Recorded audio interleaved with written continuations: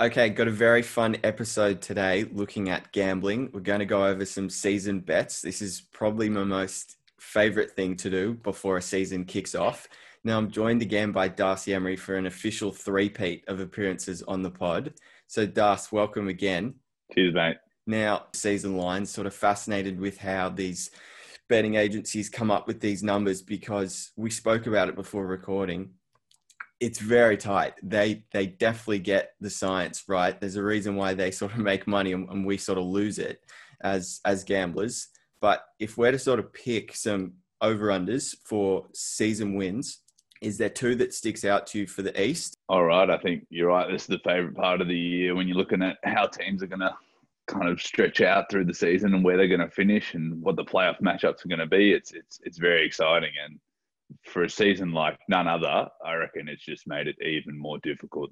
And they've put it down to 72 games. So now I'm adjusting how many wins I actually think that is. It was quite difficult to pick these two. I looked long and hard at your team, at Philly. I think 42 and a half wins. That's half a win less than what they had last year. And I think anything worse than last year's regular season would be a capitulation. I'd be very surprised if they didn't get 43 wins. I think they have a chance to be one of the best teams in the East. So that's paying 173. So not a lot of value. But when I saw Milwaukee to get 51 wins at almost $2, I thought that's an absolute lock. They had 56 wins last year. They've been winning 50 games for the last three seasons. So I think an over for Milwaukee at 50 and a half is pretty much a lock. Wow. What do you think about that? Yeah, well, the Philly one I obviously agree with, so we don't need to really go over that too much. But the Milwaukee one is definitely interesting. To get 51 wins, they've definitely upgraded their starting lineup, but they have lost a bit of depth. So that's the only thing that does kind of worry me. I think depth is crucial this season out of any. 51. I think it'll be close. I think that's going to be really close. You'd have to have your nuts on the ground if you really wanted to take the under for that Milwaukee thing. You'd have to have some serious balls. Yeah. And it's something that I don't. Agreed. I don't have. I can't do it. I think if there's any sort of year that the Bucks drop off, I can't see it being this one, just due to the moves that Milwaukee made. They have a sense of urgency right now. I'll quickly give out mine for the East. So Boston will start with 44 and a half. I have the under. Over. Whether that's whether that's a surprise to many or not, being a Philly guy. I think the losses of Hayward, Wanamaker, Cantor, they'll actually be felt. The Kemba injury is just concerning. There's so many question marks surrounding how long he'll be out, how quickly it'll take him to get back to full health when he will be back. Obviously, minutes restriction, won't play back-to-backs. I think the Celtics do end up with something in the range of early 40s, but I just can't see him eclipsing that 45 win mark. And so I think that probably puts him fifth seed, most likely sixth seed. But yeah, the under for that Boston for me. And the second one in the East is Charlotte. And I've gone the over with 26 and a half. So cool. They added LaMelo, added Gordon Hayward. That's huge to a team that competed so hard every night last season. And I looked up how they went last year. They won 23 games Actually, after playing 65. Yeah. So look, out of the 65 they played before the stoppage, they won 23. So if you sort of try and simulate that to be a similar season to this, if they played another 7 games last year, would they have won 4 out of 7? I mean, maybe not. They could have won a couple out of those last 7 games. So if you sort of say they're at the 25 win mark, could they get another 2 wins this season with LaMelo and Hayward? And the only real loss is Batum? Not out of the question at all. Yeah. So I kind of think that with all those additions, the worst case is a 30-win team. And what I had on the unders on the East was actually I had the Knicks to not even win 22 games. I just think they're going to be really bad. Yeah. I think that's pretty much a lock. Like when I looked at their roster, and I just didn't trust any of their players to put any buckets up. So I think the Knicks won't even get over 22 wins. When I look over at the West, pretty much gone the same way. I've gone with a team who probably should do really good, and I'm expecting to do well. And we talked about them in the last pod. I think Portland are basically a lock to win more games than they did last year. They won 35, and the line's got them at 37 and a half. I think 3 extra wins shouldn't be a problem for them with this added depth that they've got. And obviously they had injuries at the beginning of last year. Like they didn't have Nurk at all. And to have Nurk healthy and fit, ready to go, I reckon 37 wins is easy for them, or 37 and a half. I reckon for sure they're going to get that. And then at the bottom end of the West, I think the Thunder. I think they're ready for a complete drop off. Like I don't mind a couple of their players. I like Shea Gilgeous-Alexander. I like Danilo Gallinari. But I just don't think that team actually has the drive to want to win games. Like they'll be there maybe all the way to the fourth quarter, but in regular season games, I don't really see the Thunder being a threat to win many at all. 21 and a half, I'm going on the under on that. Yeah, well, I second you with the Portland. I agree with everything you sort of said on that front. It's very hard to see them not. Did you say line was 37 and a half for Portland? 37 and a half. 37 and a half. Yeah, it's. I think a worst case scenario they end up with 40 wins as well. So I love that. I love that over. And then with OKC, yeah, I do agree. I think it's hard for them to be able to eclipse that 21 and a half. It's more likely than not that they sort of just boost the trade value of guys like Al Horford and ship him off at the deadline. It wouldn't surprise me if they were able to get some sort of asset from a desperate team in February. Okay, so unfortunately here, my mic stuffs up again, just as I'm about to give out my Memphis over 31.5. Basically, I love that because I think Ja Morant's going to take another step. The team is motivated after coming up short last year, getting bounced in the playing games by Portland. I think Morant can carry them until Jaren Jackson Jr. gets back, and so I really love the over 31.5 there. I think Memphis will be very much in the hunt for the playoffs again this year. And now you'll see when we go back to the pod that I jump straight into talking about Sacramento 27.5, and I love the over for that as well. So hopefully no more issues with the mic. I picked up a new one today, so this is the first recording I'm making on it. Hopefully it sounds better, and fingers crossed, no more issues in the future. Back to the pod. They got up and down the floor. They were all about pace, and they actually won 39 games that year and finished the 9th seed. So last year they had a drop-off, but the year before they were really impressive. And what I like about the crew they have this year is Luke Walton's lead assistant is Alvin Gentry. And if we know Gentry from his Pelicans days, he's all about pace. And I think if you give the ball to Fox, you just let him run, utilize his speed. You've got sort of the big men who can run the floor. You've got Holmes, you've got Bagley. You can then find guys like Buddy Hield. You can find Barnes on the wing to hit down shots. And then you sort of have a more reliable bench now as well. If you sort of look at it, the new draft pick, Tyrese Halliburton, he's about as solid as it gets. And he could improve as the season goes along and even push for a starting spot. Bialica is another guy that's pretty reliable and he can hit threes. And then sort of the emergence of probably Kyle Guy as well that we've sort of seen in the preseason. He sort of come along. He was a second round pick. I think it was not just the draft that's gone, but the draft prior. So I think similar to Charlotte, it's kind of a worst case scenario for Sacramento that they win 30 games. So I really do like the over 27.5 for those. So what do you think about the Memphis and Sacramento picks? I like them. I like them a lot. I think, it's a testament to how strong the West is. I guess with a team like Phoenix popping up the board, it looks like potentially making the playoffs. You think, oh, of course, that means Memphis have got to take a drop down, and same as Sacramento. But I don't think either of those teams have got worse. I think losing Bogdanovic hurt Sacramento a bit, but I'm with, similar to my brother, I love Buddy Hield. I reckon he's so good to watch, and he is dynamic, like such a class shooter. And obviously Fox, he's now locked up under contract. He's got no worries. He's going to go out there and play as hard as he can, try to probably earn a little bit more money by making an all-star team. Yeah. I think that's probably a big goal for him. I really like Rashawn Holmes. I don't know if you saw, he threw down a massive dunk in the preseason. Like he is lethal in the pick and roll. I really like from what I've seen from Halliburton, and I've been big on Kyle Guy as well. I actually would follow a couple of the G League scores throughout the season last year, and he was a guy putting up 50-point games in the G League, like hitting 7 threes pretty much every game. And obviously, you can see in that Warriors game, guy can shoot the hell out of the ball. So that'll transfer great to whenever he's on the court in the NBA. So I like that for Sacramento. It's not a lot of wins. They could be really, really competitive. I don't necessarily think they'll be a playoff team, but they'll be super, super competitive. And just to get around 30 wins, I think is easy.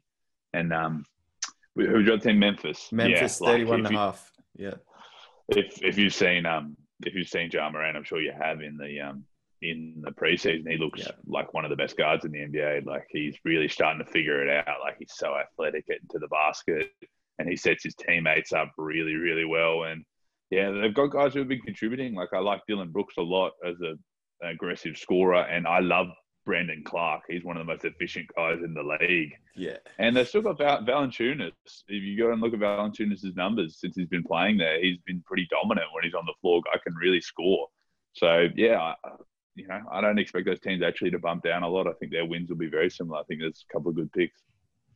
Yeah, well, the only worrying thing is you obviously with picking too many overs, not every team's going to get better. But I just think with those numbers that you see with the lines, I just can't see how it sort of goes under, and you put them in the category of the below 25 wins. It's tough for me to see. I don't think Luke Walton's a bad coach. I really don't. I just think last year was kind of confusing for Sacramento, and everyone was sort of shocked by how well Memphis did. So we'll see if they can sort of go ahead and repeat it. But we'll look now to the championship odds. So this is where things get pretty fun. Is there one that stands out to you for sort of more of a likely lock type pick, and then sort of a value one that you can see there that I think people are overlooking? I think it gets quite small when you start to think of who do you trust as a team who can actually go all the way, a team you think actually has enough talent and has a superstar who can do it. And I just think for me, out of the teams that are likely, the Lakers is still pretty good value at $3.60, but I think you're getting great value out of potentially picking Milwaukee. Like they're up at $6. I expect them to be number 1 or 2 seed. And in any matchup in the Eastern Conference, I think they've got the best player. Durant at his very, very best, yes, he's better than Giannis. But if Giannis can take a little bit more of a jump in his game this year, he could be the best player in the league again. Yeah, no, it's hard to go by it. I kind of have the Lakers. I really wanted to pick another team. There's still some money there. There's still some money there for the Lakers. Still a question. Like it's no guarantee. It is no guarantee, but and that's reflected in the line, I suppose. There's still some value. Yeah, I was so hard on the Clippers last year, Das. I believed with even when they were going into a game 7 with Denver, I was like, no, it doesn't matter. Like whatever, they've blown the past 2. Like it still doesn't worry me. And I was shocked how they just laid down, and I felt so betrayed. I was so burnt. Basically, anyone I knew, I was saying like, put your money on the Clippers. Like this is where we'll see Kawhi go to work. And it's hard for me to be all in on a team again, similar to how I was with the Clippers, because I don't want to be burnt like that again. But I can't really go past the Lakers at $3.60. It feels like they've only gotten better. If you just look at Matthews, Schroeder, Harrell, Gasol, it kind of covers off on the sort of loss of Danny Green, Avery Bradley, Rondo, and it gives more playing time to a guy like Taylor Horton-Tucker, who we've seen in the preseason has just exploded. He looked really nice. Did you watch him yesterday against Phoenix? He looked really nice. Yeah, tough move. Even with AD and LeBron sort of back, those first couple games that we saw with Taylor Horton-Tucker, he was kind of it was outplaying Kuzma for the most part. He was looking much better than Kyle, that's for sure. But now with LeBron and AD back, he still looked very good yesterday. He sort of plays within the offense. He doesn't sort of take wild shots. He seems to be very controlled. He knows how to use his length. I mean, I've mentioned it to you before. 7'1" wingspan for a 6'4" guy is unbelievable. And he can get his shot off. Shooter, yeah. I think he was doing some ball handling for them, playing the 1 in some of their lineups, which with his length makes it a very tall lineup. And he was giving guys buckets. I think he's an interesting guy. Yeah, so there's Taylor Horton-Tucker. I think he'll suddenly become almost the new Caruso, just this sort of secret weapon that the Lakers can throw out on the floor and just let him go to work, and people sort of be shocked about how well he played.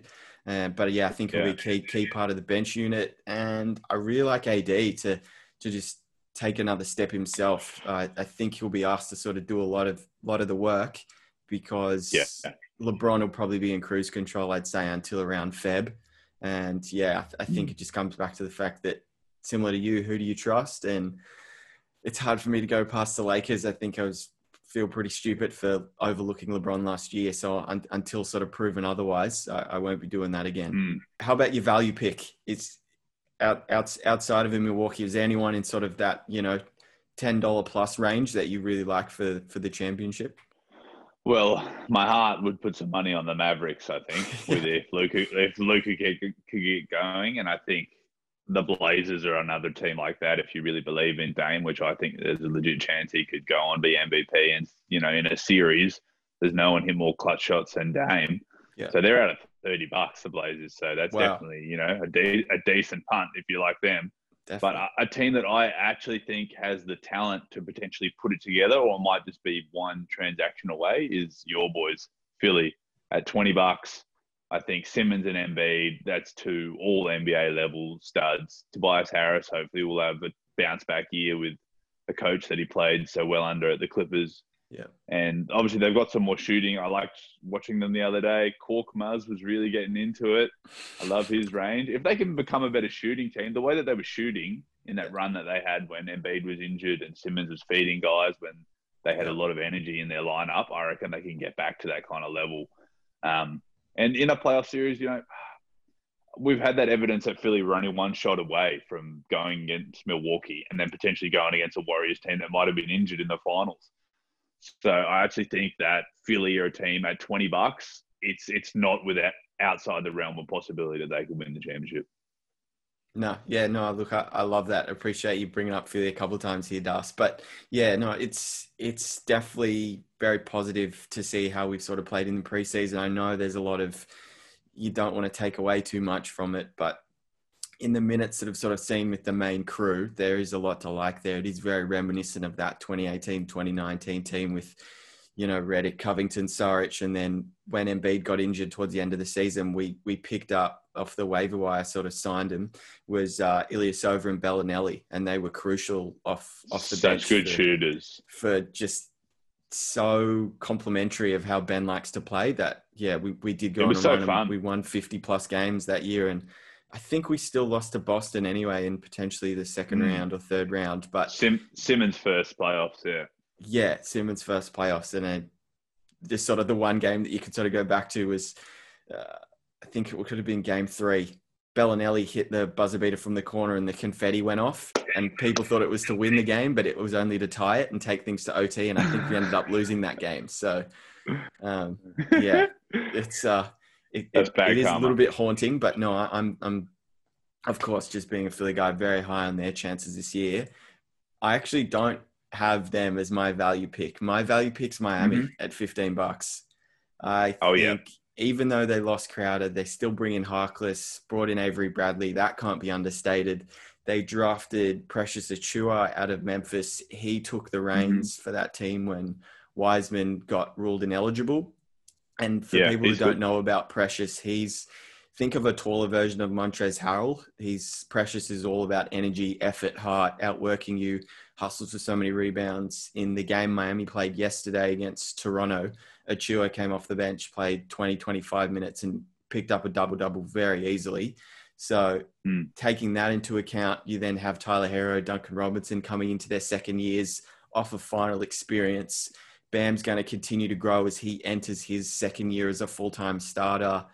And if anything, Butler proved that he could be the number one guy on a finals team. And there's every chance that Lakers series could have gone 7 if, Dragic didn't get injured, if Bam Adebayo didn't miss a few games.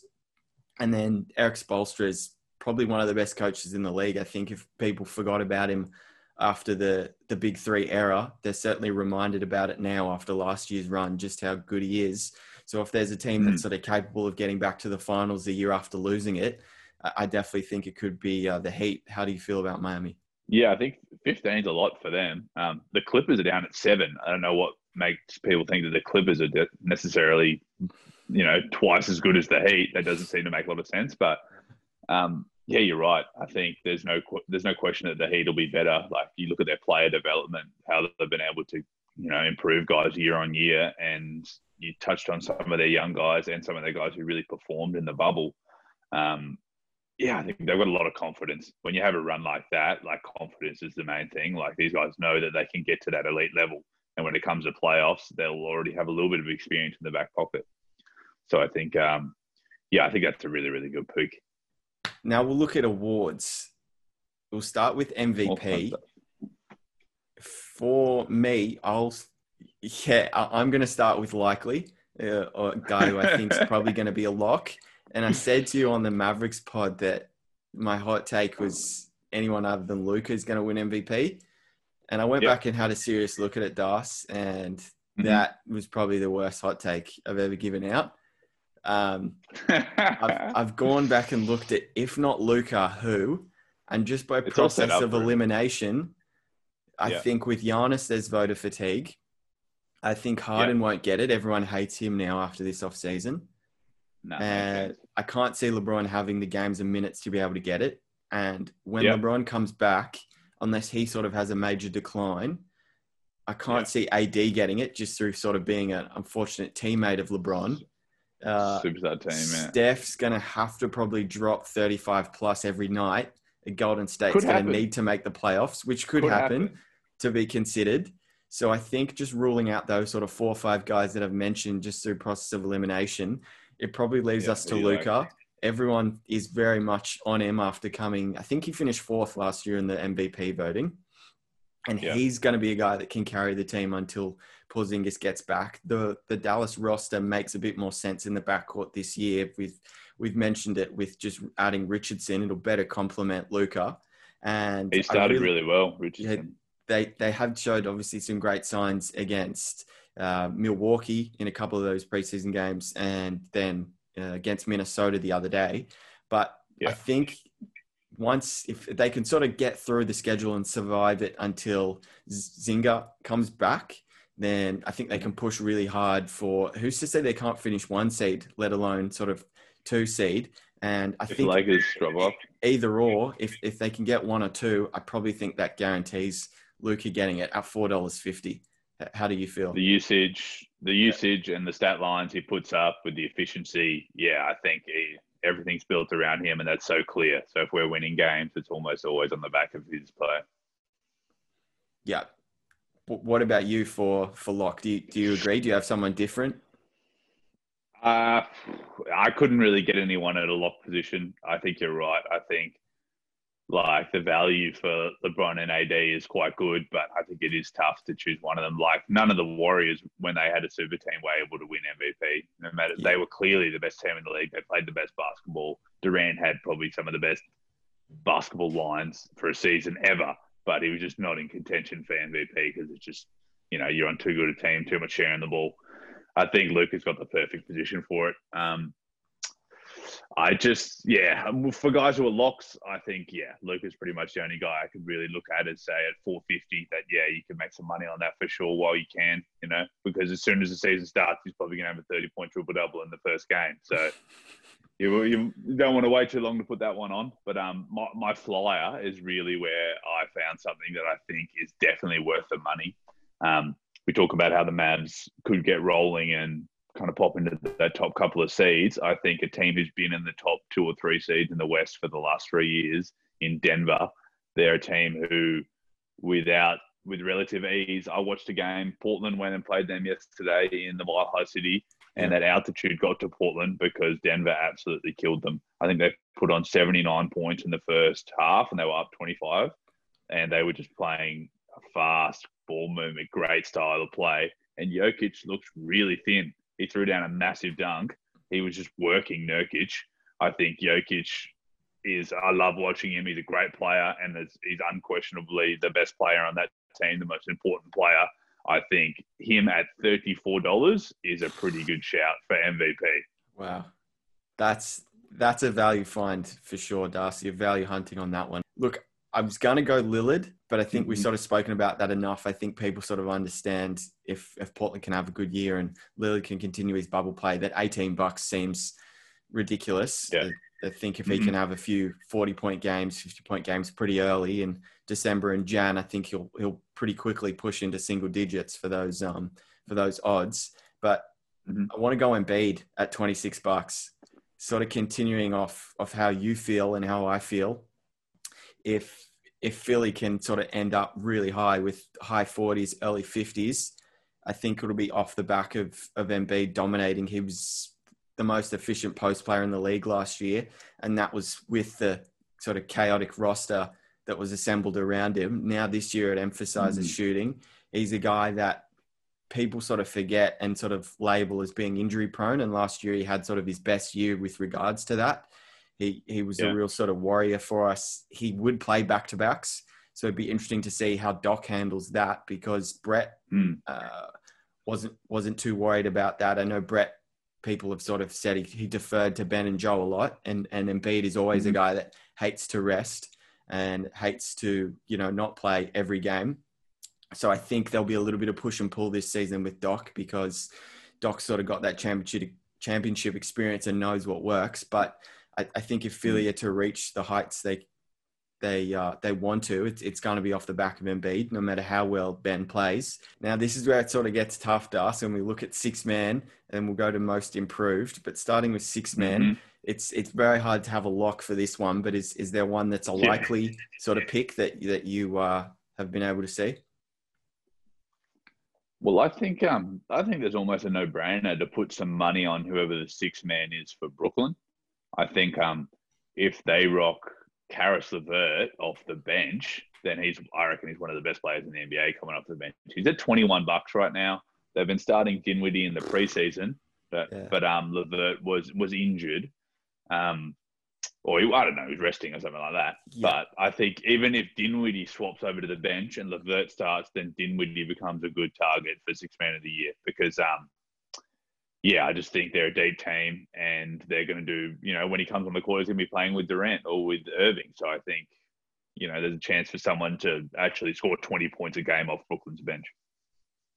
Yeah. Do you know what Dinwiddie's odds are? Just to check if you said it does look likely that. Yeah. Okay. So they're kind of basing it again off the preseason that they expect. Yeah. Probably expect Dinwiddie to start. Yeah. Okay. For me, I'm not really sure about this one, but likely I've kind of based it off how he performed in the bubble, and that's Jordan Clarkson.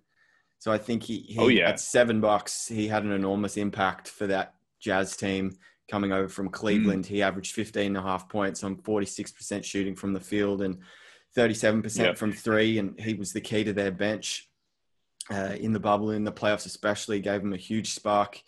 And instant offense. Instant offense, correct. And I mean, doesn't need passes. No, definitely not. He's not a guy that plays within sort of the offense. Just give him the ball and get out of the way. So he'll certainly get his numbers. I think if he can sort of bump up those percentages a little bit, that'll obviously go a long way to helping his six-man of the year resume.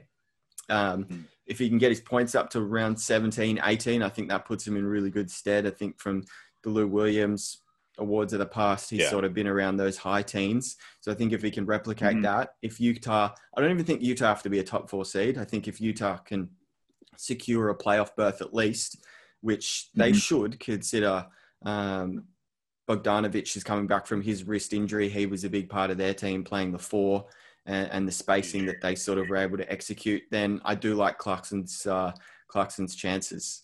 Well, I was just going to say that, Bojan is a big-time player. I really like his game. I think that could potentially eat into what's going on with Clarkson. But having said that, they don't have any scoring on their bench, Utah. They're not a deep team. So I think when he comes on, he's a microwave for them. They need him to score big time, and he's proven that he can do that. So I think you're right that six-man of the year it looks to be someone who can actually crack 20 points a game, someone who can really score consistently. You look at the guys who've been getting it, like you said, Lou Will and Schroeder, they were guys who were able to get close to 20 a game. So I think Clarkson's a good shout for that. One guy that I also had in the likely position, I don't want to talk about him again for too much, but if Gallinari comes off the bench, he could get close to 20. He could get close to 20 a game, I'm telling you. So at $11, there might be a shout there for six-man. Yeah, no, the Gallo pick is a good one as well, that's for sure. For value, I've gone back to Philly here, and Das, I don't want to make it too much of a Philly thing and get biased here, but Shake Milton at $36, I think. I liked him in the preseason. He looked good. He was a guy that when Ben got injured last year, before the stoppage, Shake had a chance to start 9 games, and Shake averaged just under 18 points, 4 assists, and he shot 55% from deep on 5 attempts a game. So he was a guy that obviously got those starters reps, got the experience. And one of them, he dropped 39 points, hitting 7 threes against Doc Rivers Clippers. It wasn't a loss, but he balled out in front of the new head coach. And Doc has raved about him in the preseason. Doc loves him, and Doc wants to really empower Shake to be that same guy he was in the starting lineup without Ben, but for the second unit. Yeah. So it's all going to be on Shake for, the time that Ben's off the floor. Even when Ben's on the floor, Shake can easily slide to the 2 spot and be that spot-up shooter. Yeah. Shake's a great player. So I think if Philly are a top 4 seed, if Shake can sort of average around that 15 points and the 4 or 5 assists, and if he can shoot early 40s from 3, doesn't have to shoot an absurd number, then I definitely reckon he's in with a shot for sure. And I think $36 is really good value there for a guy like Shake Milton. I had a couple for my Flyers. Yeah. I had one that I highlighted that I really, really like. I'm not sure that this is that realistic, but I really like Monte Morris, the backup point guard for Jamal Murray. Similar to what you said, like he won't be starting at all, but he'll come off the bench, and he's an extremely reliable guy that I know Mike Malone trusts him a lot. He's one of the best assist to turnover ratio guys in the league, and he's starting to get a little bit more going from the scoring. Like he had a couple of big games in the playoffs. He was able to score 15 in the game against the Lakers, I think. So I think if they're in one of the higher seeds in the West, he's probably a big part of it coming off the bench. His numbers, I suppose, in a great situation, 15 and 6 assists, maybe a few rebounds, which is quite a nice line coming off the bench. He's out at $51. So I don't think anyone's talking about him for 6 man, but I think they've got I like their bench unit, Denver. I think they've got a lot of depth, and he could be the leader of that. From a betting perspective, you're trying to find value, right? You're trying to beat the odds makers. So at 51, that seems way too high. Another tough award. If anyone can pick this, then, Das and I will be asking you for lottery numbers, because most improved player, there's so many variables that go into a guy excelling. Brandon Ingram took it out last year. I don't think many people were high on him in that Lakers trade, because not after the blood clots. Blood clots, exactly. So people were worried about if he'd be able to get on the floor, let alone turn into a 20-point scorer, be the go-to guy. All-star. So, man, this is a tough one, but we'll get things cracking with you, Das, in terms of likely. Where do you sort of sit at? Well, basically everyone in the media, everything I've read is everyone saying, okay, it's Shai Gilgeous's turn. It's his turn to be the best player. He's going to turn into an all-star. But for me, I just don't see it just yet, especially with the team he's got. A guy who's in a suspect situation, but has an amazing opportunity to be the best player on the team, or one of the best players on the team, is Christian Wood. I think everyone talked about how good signing he was. Anyone who watched him the other day tear it up in the preseason, his versatility, his ability to score. And anyone who plays fantasy basketball, if you've watched any of the opportunities that he's been good enough to pick up, he's been absolutely dominant, putting up numbers. I think he's a guy with just a more expanded opportunity. He had an expanded opportunity for a couple of months with Detroit at the end of last year, and he put up some fat numbers. Like, I really reckon that he could become a 20-point per game scorer. I think he's a really interesting pick. Christian Wood at $13. Yeah, I think he's one of the most likely. Yeah. My likely is, I'm going to go Kobe White here. I do think the odds $14. I wish they were in the 20s, 30s. I think you could get some serious value if it was in that. But I do think people are kind of preempting what I am in terms of now he's starting. No Chris Dunn in his way. They've got a proper coach. The team will be in their best position to, win the most games they had in the last 3-4 years. And if you look at sort of the back end of last season, he was starting to put up some really big numbers in the, 30 points range, as well as hitting, 5+ threes in a game. So I think with the increase in minutes, I do expect his scoring. He still averaged 13 points last year, but I expect that to jump to pretty solid, at least, 15, 16. His assists were at 3. As a starter, playing with better guys around him, it's likely that 3 can conceivably jump to 4 or 5.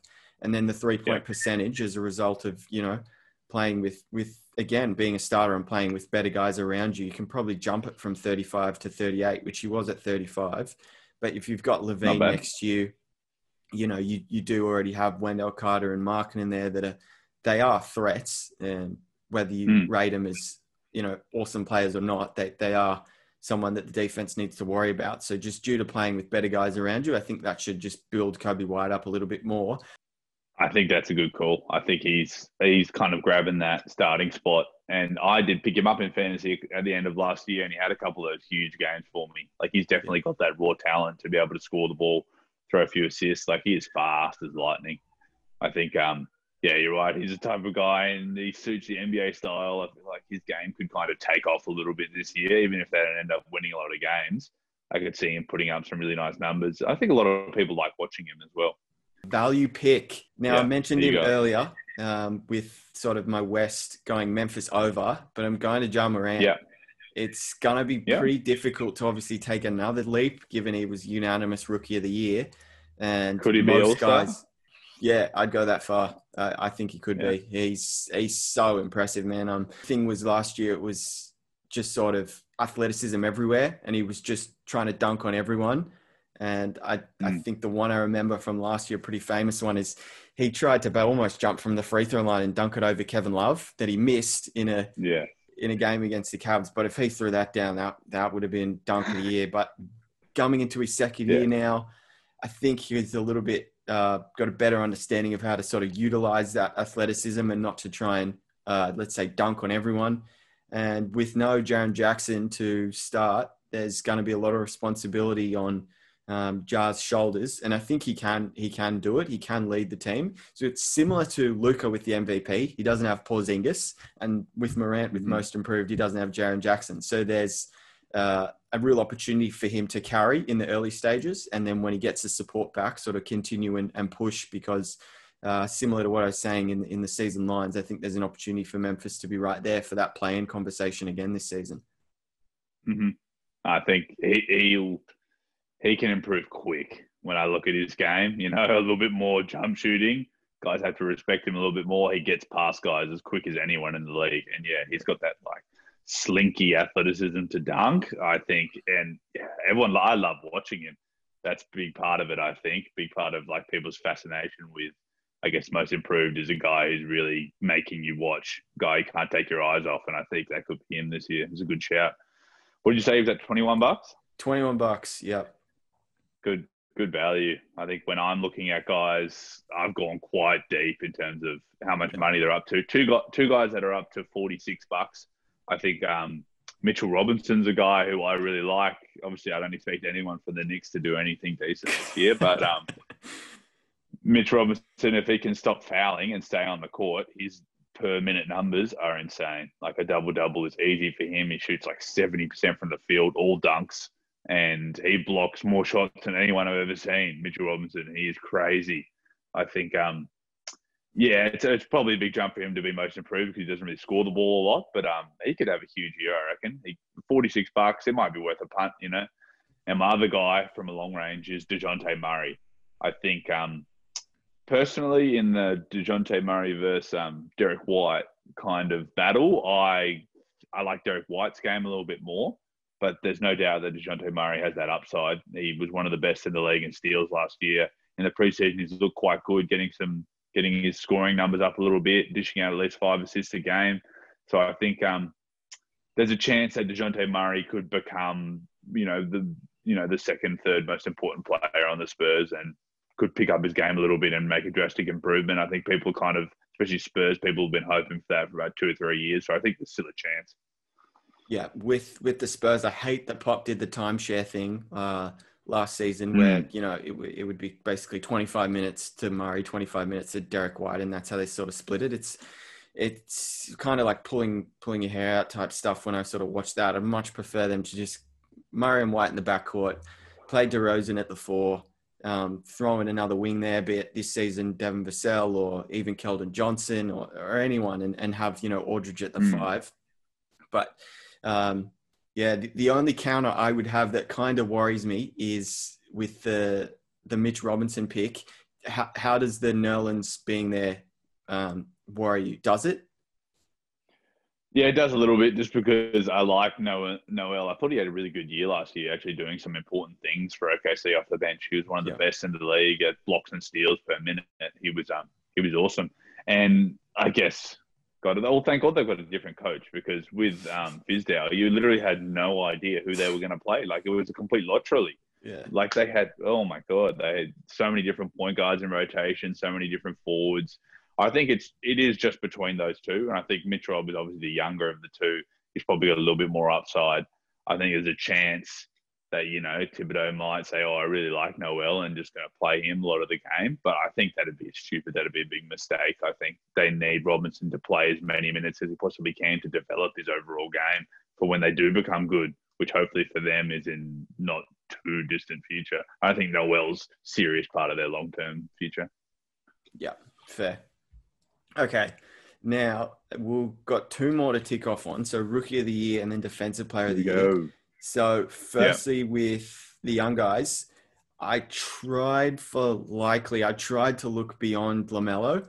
I really wanted to, but the Don't last think you can. preseason game just sort of solidified it for me. He'll get the minutes. He'll get the Yeah. opportunity. He's at $4.33. Sorry. Yeah, he'll get the opportunity. Yeah. The team's gonna play fast pace. That showcases his best strength of passing.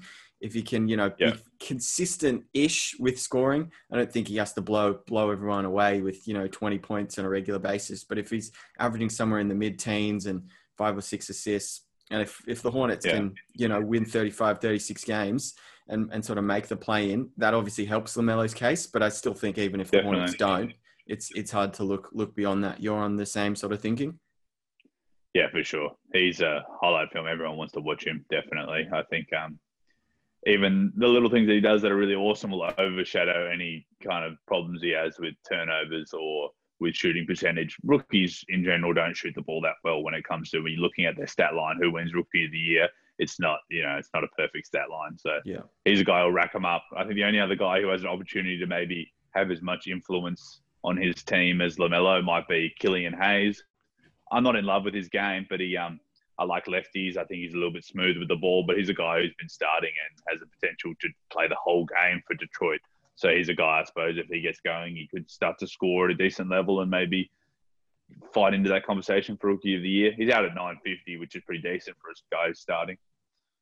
Yeah, absolutely. If you're just looking at on the same sort of wavelength as LaMelo, who'll get the minutes and he'll get the opportunity. So no, Killian Hayes is definitely a good shout. How do you feel about a value pick for Rookie of the Year? Value pick, a guy who I thought who I've known to be one of the best guys in this class, but kind of fell off the map at North Carolina is Cole Anthony. I think with DJ Augustine slipping out of the lineup and now it's all kind of been thrown to Markelle Fultz, I don't expect Fultz to play the whole game. And from what I've seen from Cole Anthony in the preseason, guy's ready for the NBA. Like he's a combo guard who can play with the ball, great in the screen and roll, can definitely shoot. He's made threes in every game that he's played in the preseason. I think there's a chance that, he could carve out a big role for Orlando and potentially start to put up some big numbers. I think people were talking about Cole Anthony is definitely as good as LaMelo a year ago. So I think, at $34, it's a ridiculous, it's a long way away really, but I think that might be worth some money. I've tried to look for value. I've looked up and down the list and tried to look into the double digit stuff, but I couldn't do it. So I settled on James Wiseman at 950. So not exactly the value that you'd kind of be looking for with a pick like this, but I think it is just a little bit of a stab in the dark. Would have loved to see him play in the preseason, but I think there's so much to like about his situation. And normally, for the most part, it is all about situation with how sort of guys excel. The Warriors culture, everyone knows about it. Head coach Steve Kerr playing in the front court alongside a guy like Draymond is about as good a situation as you could find yourself in. You're running pick and rolls with a Hall of Famer, one of the best shooters of all time, and Steph Curry, who will just draw so much attention. And you can see how sort of effective a guy like Kevin Looney can be off a pick and roll. And if Wiseman's, 10% better than Looney or even on Looney's level, I think he can get close to pushing for a double-double. Yeah, I think that's a good idea. I think that's a decent pick. Like Wiseman's definitely got a good chance to get something going there. I think when you think about, okay, which guy in this class is going to be the best player in 5 years' time, I think I'd probably be selecting him. He's got that major upside. He's got that, Just that we haven't seen him on the floor. That's the only concern. Will he play a lot of the games this season? I think if he plays a lot of the games, he'll figure it out with Steph and Draymond, like you said, and that could be lethal. That could be a proper playoff team potentially. Last award, Defensive Player of the Year. Last one. Who stands out to you as a guy that's likely? This is a little bit sort of easy to pick, but still it's one that's, for the most part, sometimes hard to predict. I'm not sure how many people had Giannis last year, but he was the guy that took out the award as well as MVP. So it is possible to get more than one award out of the list that we've just said based off of Giannis last year. So who stands out to you as a guy that's likely? I think the runner-up is big. I think Anthony Davis was as close as you could get to Defensive Player of the Year last year without winning it. Yep. The way that he controls the rim with his block shots and, the versatility that he affords the Lakers is, it's unmatched in the league for sure. At 330, people know that he's a big chance of winning it, especially if the Lakers keep rolling, even with potentially LeBron sitting some games. It'll be on the back of AD just controlling the paint. I think AD is just as likely as Gobert. I think Gobert is roughly the same price. He's at $4. Like, everything that Utah does is centered around the fact that Gobert is an elite defender. Absolutely everything. So I think he was an all-star last year for the first time. You can't go past him. And I'm not sure, this is right on the edge of between a likely player or a long shot at $10 is Embiid. So I think, MVP would almost, if he was able to win MVP, it would almost go hand in hand with Defensive Player of the Year, because he does that. He is the hole in the defense that he just plugs the whole time. He's a really physical guy. Embiid's an absolute stud. I think the only thing that might take away is how good defensively Simmons is. Like, Simmons is only at $15. He is like the best wing defender in the league, close to it at this stage. He could take another jump. That's why I think Philly can be really good. But I guess Embiid would get Defensive Player of the Year if Philly were the number one defensive team. Yeah, I agree with you with Davis from all the points you just mentioned. $3.30. Obviously, Sportsbet and the odds makers agree with that as well. My value pick is the guy you just mentioned. It's Simmons at $15. It does worry me that obviously him and Embiid, they can kind of rule each other out. But if you just sort of look at how Ben is as an on-ball defender, he's as elite as it gets. He's the best wing defender. I think arguably if you have a healthy Kawhi playing minutes, you obviously put Kawhi up there, but Ben is definitely right in that conversation. If he's not one, he's definitely two behind Kawhi. He's got such a rare combination of quick feet, active hands, strong body, and it just covers him off on being able to defend so many types of players, no matter what sort of body shape the opposition guy has, how he likes to score. Ben can cover off on a lot of those. And on top of that, he was the steal. I think if he didn't win it, he was very close to being the steals leader last season. So if you're just looking at numbers off the jump, Ben racks up a lot of the steals. And so I think he can definitely replicate that. He hasn't ever averaged, I think, a block a season. So if he can sort of up those numbers, if he can get to close to a block a game, that'll only help.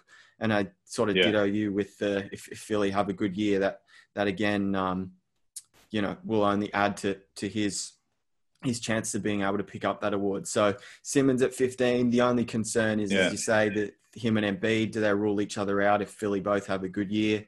Or does Embiid just, with potentially, if he can snag MVP, does he rule Ben out of getting Defensive Player of the Year as well? It might just be the fairy tale. Like, Embiid will often say stuff like, he'll come into the beginning of the season and be like, I want to be Defensive Player of the Year, like start that narrative and make it all about him a little bit. Yeah. And Simmons is actually guarding all the tough guys, and Embiid's just guarding the centers. But wow, they could. Everyone talked about how good their lineup was supposed to be defensively last year. Yeah, with the defenders that they brought in. But now that I think their offense is a little bit more opened, it's going to be Simmons and Embiid taking the number one and number two guys. I think it's weird how we haven't really, like the last few years, it's always been a big guy, the Defensive Player of the Year. Like, whoever is the anchor of the defense, that's whoever's making these votes, they're saying, it's that guy who protects the rim, that guy who controls it from the back. That's the most important guy.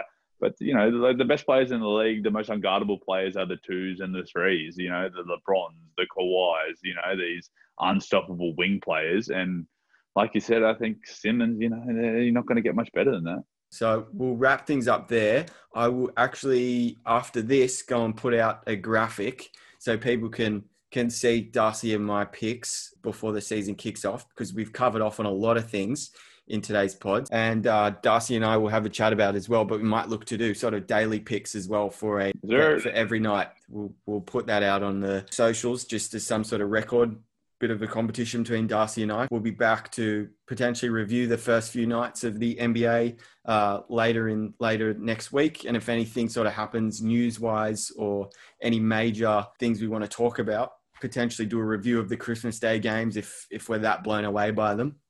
Then we'll be back a lot sooner than later next week. But this has been a lot of fun. I'm definitely going to go look now at putting in some of those bets. So, Darcy, this has been a cracker. I've had a lot of fun doing this. Thanks very much. Speak again soon. Me too, mate. Merry Christmas. Hope the family's all well, and let's get into some NBA basketball. Same to you. Thanks, Darcy.